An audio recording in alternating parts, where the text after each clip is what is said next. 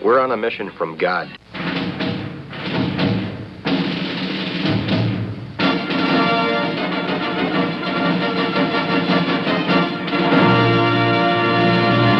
And now for something completely different.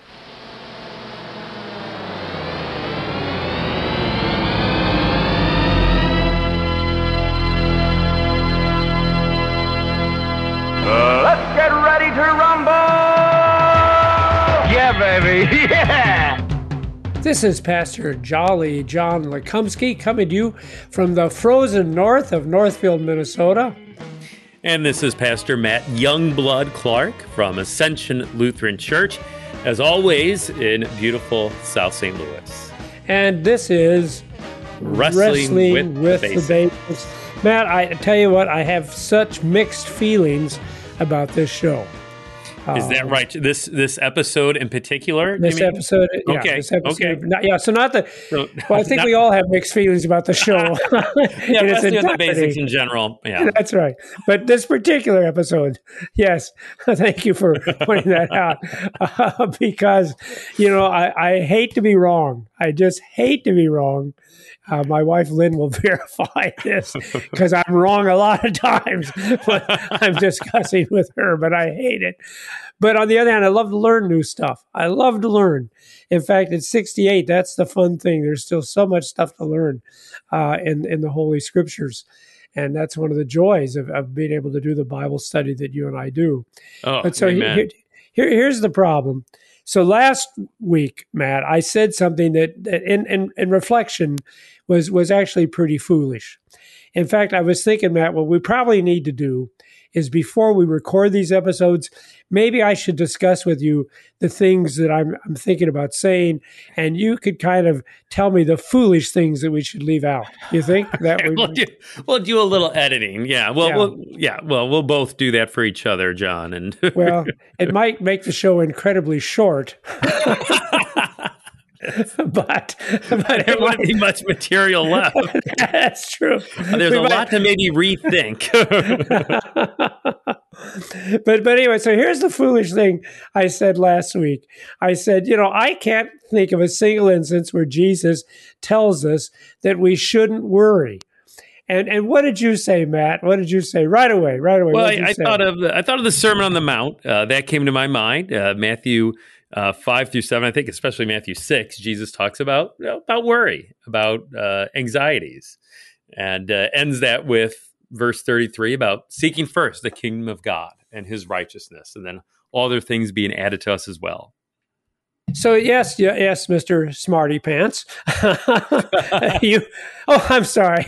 No, I think say that over the air. No, I think it's just that maybe I've had to wrestle with worry a lot, John, and that's a good place to go. So yes, you pointed out that passage where Jesus actually says specifically, don't worry. Okay. However, Matt, this prompted me to do a little bit of research on that particular passage. Good. And at first I thought, no, you're wrong. I was right. This is often how it is with my wife, Lynn, too. And at this point I should learn probably no. I probably am just wrong. It'd be best just to admit it.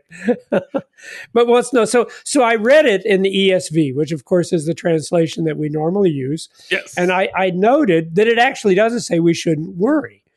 In fact, do you have your ESV, your English Standard Version, open there to Matthew 6:25? I'm ready to go, John. All right, so just read the first part of that, if you would. All right, here we go. Therefore, I tell you, do not be anxious about your life. Yeah. Please notice, it doesn't say don't worry, right? It says don't be what? Anxious. All right, and we all know there's a difference between anxious and worry. Well, anyway, the word there in the Greek is merimnao.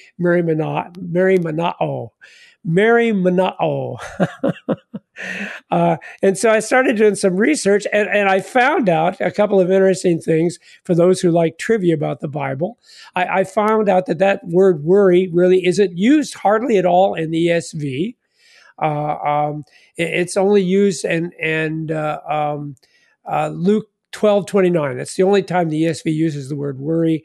Can you flip over to Luke 12:29 and read that for us? So that's the only time that this Greek word is translated as worry. In the ESV. In the ESV. Yeah, in the okay, ESV, gotcha. yeah. Okay. All right. So Luke 12:29, and do not seek what you are to eat and what you are to drink, nor be worried. There's that word. So admittedly, although see that's a different word entirely. That's not merimenao there in Luke 12:29. Oh, okay, got it. Here's what I found though was really, really strange. I went to the King James version because you know that. By the way, I'm sorry. I really need to pay attention to my notes. Actually, there's some question whether the word actually means worry there in Luke 12:29, nor be worried, because actually the Vulgate, which is the Latin translation, which all of our Roman Catholic brethren have used for ages, and Luther, by the way, also follows the Vulgate's understanding of that word, because they translate it to be overbearing or presumptuous, okay? Mm-hmm. So the word there might not mean worry at all. I know the ESV translates it worry, but it could actually mean just don't be presumptuous, you know. But here's the thing I found really peculiar. So I went to the King James version because I love the King James version. Honestly, people, if you're trying to find the most accurate translation that exists in the English, you cannot do any better than the King James version. Those people were so concerned about departing from the original language that if they add words in order to make sense, and sometimes you've got to do that in an English, you have to add words, they put them in italics.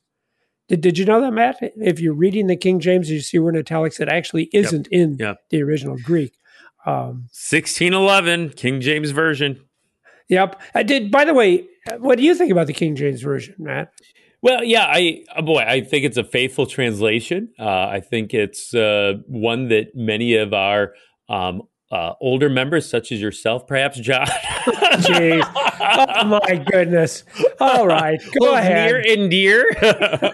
But, I do think it's interesting, though, and just for our listeners to be aware, there are some Christian groups and denominations that will go so far to say, though, that that's the only translation that you can use. So there are some churches that are King James only. And we'd say, well, wait a second, that's taking it too far. That is not as though this is the only Holy Spirit inspired version of the Bible. Again, it was written in 1611, that translation.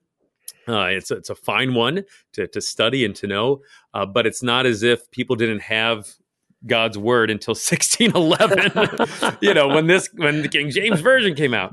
But so that's to take it too far, obviously. And I hope our listeners realize that if you have the ESV, if you have the NIV, please be assured you have God's Holy Spirit inspired word there. It doesn't have to be just the King James Version. So just wanted to affirm that too. In fact, you can go online, and this is what I do with some of our adult confirmation classes, John, is there's some handy helps, like where they have a spectrum of Bible translations in English. And one end of the spectrum is more word for word, pretty close to what the original Hebrew and Greek texts are. The other end of the spectrum is more thought for thought, as they put it, sort of a paraphrase of what the original languages say. And there's a whole slew of English translations that fall along that spectrum. So the ESV, the English Standard Version that we use in worship in many Lutheran churches, that's pretty far on the end of word for word. So if you're looking for a translation, that is pretty close to word for word. Like you say, King James, but also ESV too, pretty close to that. So that's kind of helpful to know too, as we're looking at what do we want to use to study God's word? What do we want to use devotionally? Maybe we use a couple different versions to help to understand God's word better. So do you have the website, Matt, offhand? Yeah, well, I've got the printout that I always give out to our folks that are becoming Lutheran and want to learn more about what Lutheran Christians believe. So I'd have to look for the website. But if you Google that, just maybe something along the lines of English versions and accuracy or faithfulness to original language, I'm sure it'll come up. But it's worth having. Well, I tell you what, Matt. Now, people don't understand. We record literally like 1,000 episodes when we get together to record. So this has actually probably been recorded back somewhere in the 90s. This episode. So I'm just saying, not that you'd have this information anytime in the immediate future, but perhaps, in a decade from now. Yeah. But yeah, look that up and maybe share that with us sometime, because I would enjoy seeing that. And that way our people don't have to use the Google. I just hate to use the Google, because everything you do, they know, So, I know it. I know. It's we got Big Vegetable. We got Big Google now. All these people to watch out for, John. So for me, I like the KJV. If I want to see, well, what's the original? What did it say? Because like I said, it's what really word for word, as you're pointing out. The problem, of course, with the King James is, number one, I don't understand it half the time, because I don't, even as old as I am, Matt, I don't speak the old English, so I don't always understand it. Yeah, and I think that's not reason to throw the King James out, but to maybe have another version right next to you to check out, to see what it says, and I think that helps with it. So yeah, I encourage our listeners to have multiple versions. I think that's helpful. That makes for a deeper study of God's word. And the thing that people don't understand, we've actually found more Greek texts since 1611. Yeah, you wouldn't think that would be that way, but we have more better Greek texts now than they did, and that's the thing. Some of it there that just it's not right. It just isn't. Yeah. And I was going to bring that up too, John. I'm glad you mentioned that. Just it does feel it is kind of an interesting thing to think about, that in some ways, the further away we get from the original writing of the New Testament, the more accurate our translations have gotten, because we've made those new discoveries about older translations or more accurate translations. So there's some nuances that have been added to English versions of the Bible after King James Version, like you said, that in some ways made it a little more accurate even. So again, don't throw away your King James Version either. That's a fine translation. But yeah, it is an interesting thing that as those discoveries are made, it helps us to have that better understanding. And even oftentimes, like the Dead Sea Scrolls, for instance, affirms that what we've been reading in the Old and New Testament is accurate and true, and is what people have been using for centuries. So those new discoveries don't cause us to doubt God's word, but I think in many ways affirms that, what we're reading, that really is God's intended word. And so, it's not like we found some new text of Mark that says, well, actually, it wouldn't work for Mark, because Mark doesn't say anything other than the women went away in fear. Yeah. They found the tomb empty and they went away in fear. But there's nothing out there that changes anything really in terms of what happened or what we taught. But we do have more. We actually found older texts now. Well, but anyway, back to King James, though, and this issue about worrying. This I was surprised to see. The King James never uses the word worry. Isn't that surprising? Does it say worrieth? No. Their sounds phrase like Old English, doesn't it? Thou shalt not worrieth. Worrieth. No. It says, take no thought. That's their translation. Okay. Take no thought. So take no thought about your life. Now, before we go any further, because I want to explore that, because I think the King James is on something that's important for all of us to know, and I didn't really know until I started doing this study. The truth is, every other English translation, modern, NIV, NASB, NRSV, they all translate worry. Therefore, I tell you, do not worry. Okay? So you're absolutely right, Matt. Jesus does say that we shouldn't worry. However, this word merimenao, which is so hard to pronounce, merimenao, does have more the sense of the English word care. That's really the sense of it, to be concerned about. And therefore, it's not always a bad word. The Bible doesn't say you should never worry, or merimenao, okay? Because sometimes merimenao is appropriate.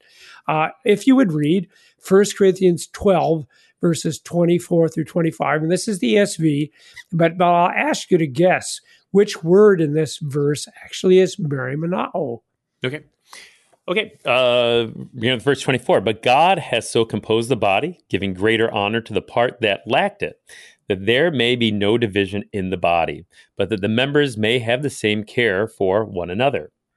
Well, and I think you can guess because it's pretty obvious. What word is it there? So that, like you said, that word care, the same care, merimenao, for one another.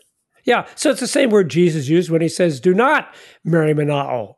But here, no, actually, Paul tells us that that's what we're supposed to do as members of the same body. We should have merimenao for one another. In the book of Philippians, Paul says the same thing, chapter 2, verses 19 through 20. Sure. I hope in the Lord Jesus to send Timothy to you soon, so that I too may be cheered by news of you.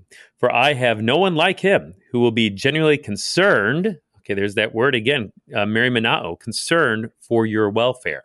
So again, this is a good thing. It's a good thing to be concerned. And Timothy's concerned, and Paul praises him because he's genuinely merimenao. So merimenao in itself is not a bad thing. In fact, this is back to the kind of sense of worry again. But I love Paul because, Paul in 2 Corinthians 11 talks about his sleepless nights. Yeah. And I just love that verse because I have a lot of sleepless nights. We have a mouse in our house, Matt. Oh, no. Okay. And it causes sleepless nights because you're thinking, are they going to crawl over my face while I'm sleeping? So, but Paul, on the other hand, that's not what causes his sleepless nights. If you could read 2 Corinthians 11:28, I didn't realize this. He actually tells us what it is that caused him to have sleepless nights. 2 Corinthians 11:28. You need to buy a cat, John. Maybe that would take care of your mouse. Well, except Lynn's allergic to cats, so we're using traps. We're going with the trap business. Then Lynn would have sleepless nights if she's allergic to cats. Right. All right. Yeah. All right, 2 Corinthians 11. And apart from other things, there is the daily pressure on me of my anxiety for all the churches. And the word anxiety, of course, again, is merimenao. But apparently, if an apostle can merimenao, maybe you and I can merimenao too. So this brought me back to the original verse we talked about where Jesus says we're not supposed to merimenao. And I realized he actually doesn't say we shouldn't merimenao, we shouldn't worry, we shouldn't be anxious, but it's what we shouldn't be anxious and worry and merimenao about. Could you read that verse again now, verse 25, and this time read it in its entirety? Yeah. Therefore, I tell you, do not be anxious about your life, what you will eat or what you will drink, nor about your body, what you will put on. Is not life more than food and the body more than clothing? So Jesus isn't saying you shouldn't be concerned about things. He's simply saying, you don't really be, and maybe anxious is really a good translation there. You shouldn't really be all worked up about your life, particularly what you eat and drink and what you wear for clothing. And here's the interesting thing, Matt. You know why it is that Jesus tells us not to worry about food and drink and clothing? Do you know what it says in that text? Why he tells us not to worry about that? Well, just that the promise that he's going to provide for us. He's provided for even the lilies of the field, right? Jesus talks about that, and in the Sermon on the Mount, even more, he'll care for us and provide for us. That's reason enough not to worry. Yeah. So here's the thing. If God is taking care of plants and animals, right, the birds and the lilies, what don't you think he's going to take care of you? Aren't you more valuable? In fact, that's what he says. Aren't you more valuable? And again, he points out, so what good does it be concerned about those things, about, again, food and drink and clothing? Because your concern isn't going to help that at all. Do you have more food? Do you have more clothing because you're so worried and anxious? No. In fact, I even had another thought to add on to that. I was thinking about what it says in Luther's Catechism. And in Luther's Catechism, we're told not only is God going to provide, he's even going to provide for wicked people. You remember what it says in the fourth petition, the meaning of the fourth petition, give us this day our daily bread. You remember that, Matt? Yeah. God gives us daily bread, indeed, without our prayers, even to all the wicked. But we pray in this petition that he would lead us to acknowledge and receive our daily bread with thanksgiving. So I think what is cool is that basically Jesus is saying, look, people, but why are you Mary-Monotto about these things? Okay? Because you're going to get these things. God even gives them to wicked people. Okay? So there's no need for you to be concerned. He takes care of plants and animals and even wicked people. So certainly he's going to give you all of this. As he says in the first article of the Creed, again from the Catechism, all this is done purely out of fatherly divine goodness and mercy without any merit or worthiness in me. So it occurred to me that what Jesus is literally saying, he's not saying, you better not worry. If I find you worrying, boy, I'm going to lay the hammer down on you. No, which I think often is how in my sinful flesh I consider worry. That it's like, oh my goodness, if I don't stop worrying, who knows what punishment? No. That's just the opposite of what Jesus said. He said, look, you don't need to be concerned about these worldly, earthly things because I'm going to take care of all that. All right? Yeah. No, I think that's a great insight, John. I really do. I mean, that's really helpful. And, really, if you do worry about those things that God has promised to provide, I mean, that is a problem. I would say that is sinful. That's a lack of trust in him. That's doubting his word, doubting his promise. But there are things that we should be concerned about, that we should have this quote unquote worry for, this care for. I think real quick, John, an insight in those three verses you shared from 1 Corinthians, Philippians, 2 Corinthians, as we were reading through that, the care or the worry in each case is in a positive light, I would say, but it's always for someone else, for our neighbor. It's always out of love for our neighbor in those three examples, which I think is kind of interesting. The care for one another, and then Paul's care for the welfare of the Philippians, and then in that 2 Corinthians verse, the anxiety and care for all the churches. I think that's kind of interesting. So Paul's care isn't for, his day-to-day needs. No, God will provide that. No, Paul's care is for his neighbor, for the churches. So I think that's a good sort of worry when it's a care for our neighbor. And Matt, I thank you for that insight, because that brings us back to the thing you said at the beginning of our study, where Jesus says we shouldn't be concerned about these worldly things. God will provide them for you, so don't worry about it. But what was it that we should put first? What is it that we should seek first? Yeah, so the kingdom of God. Seek first the kingdom of God and his righteousness. And now you've given me a really cool insight I hadn't thought of. So the kingdom is these other people. That's where our concern should be in, for these other people around us, both those that are believers and those that are unbelievers. Like you said, that's the thing we should be concerned and focused on, is this kingdom of God that's coming into the world and wants to embrace everyone and say, look, none of you need to worry about your day-to-day life, because God worries about that for you, and God has that concern for you, and God will provide those things for you. And here's one more cool thing. So we should be concerned about the kingdom, right, Matt? That's kind of the point. The kingdom, so the reign of God. Yeah. It's not about being concerned. Concern is okay, especially about our neighbor, which I think that's a great, great thought, Matt. That's very good to be concerned about our neighbor. Seek the kingdom first. But it's interesting that if you read that same passage where Jesus is talking about not worrying and everything, Luke adds something that Matthew doesn't have. Where is that passage from? Oh, yeah, Luke 12, verse 32. Oh, yeah, it is. So Luke has the same kind of things that Matthew has about don't worry, seek ye first the kingdom. And then Luke adds this little note, which I'm so glad Luke adds this note. You want to read that from Luke 12:32? Yeah. Fear not, little flock, for it is your Father's good pleasure to give you the kingdom. So even the kingdom it's something you should be concerned about and focused on, but it's not something you need to worry or fear about, because it's what God wants to give you. You see, he not only wants to give you food, clothing, drink, but he certainly wants to give you and all the people around us, he wants to give them the kingdom too, which is why we are then rightfully concerned about our neighbor. Just one. Well, we're out of time. Yeah, Matt. well, let's pick up with this next time, John. I think this is a great discussion. I think worry is something that we struggle with, and what does that mean? What does it not mean? Right, we worry about it, don't we? This is wrestling with the basics. basics.